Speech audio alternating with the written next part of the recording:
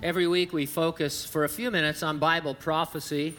For one thing, as Christians, we should understand the times in which we live and act appropriately.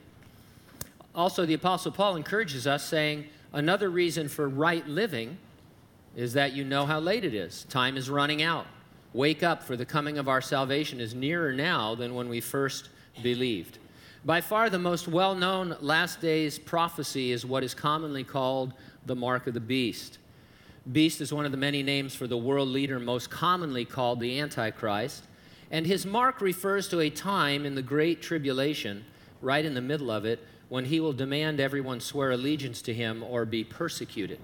He is going to be able to carry out that threat because everyone will be conducting business by something on or in their hand or forehead. Everybody will be identified and transact all business by a personal and unique identifier. Sounds a great deal like what we would call biometrics today. On their right hand could be fingerprint or palm print biometrics. On their foreheads could be facial recognition or iris biometrics. Now, we don't need to fear these things today because when we talk about the Antichrist, we're talking about a time in the future, Great Tribulation. We're not in the tribulation and we're not going to be, but we're bringing this to bear on current events to see how we're trending in the direction that the Bible described thousands of years ago. Invasive biometrics, it's a reality right now in communist China. It was reported by Human Rights Watch, HRW, in December that authorities in China's Xinjiang region are gathering DNA samples, fingerprints, iris scans, and blood types from all residents between ages 12 and 65. Some of the data is being collected under a program, Physicals for All, which provides free annual medical examinations. The program began in mid-2017 with the stated goal of alleviating poverty and providing social services. HRW says, however, that blood type data and samples of DNA are sent to the police. A follow-up article confirms the more sinister intent. The article is titled, Chinese Government Uses Facial Recognition to Alert Authorities to Individuals' Movements. Here's some excerpts from the article. The Chinese government has begun using facial recognition to alert authorities when specified individuals in Xinjiang leave safe areas designated for them.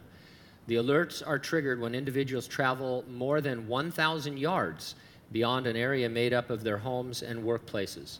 Xinjiang, which is home to a minority population of roughly 10 million Muslims, has been the initial site of many surveillance programs involving biometrics and where police are reported to have biometric collection quotas.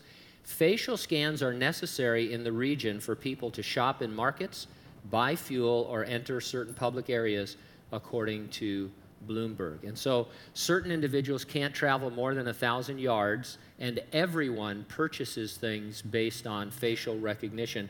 It sounds like something right out of the Bible. A population who must participate in biometric identity to make everyday purchases and whose movements are carefully monitored by a hostile government. Here on U.S. soil, Representative Bob Goodlatte, he's a Republican in Virginia, introduced H.R. 4760. It's called the Securing America's Future Act of 2018. It's described as a sweeping bill that entails everything from education and the workforce to homeland security to the military. According to multiple sources, tucked away in this 400-page behemoth of a bill are the details of a new biometric national ID card that could soon be required for everyone in the United States.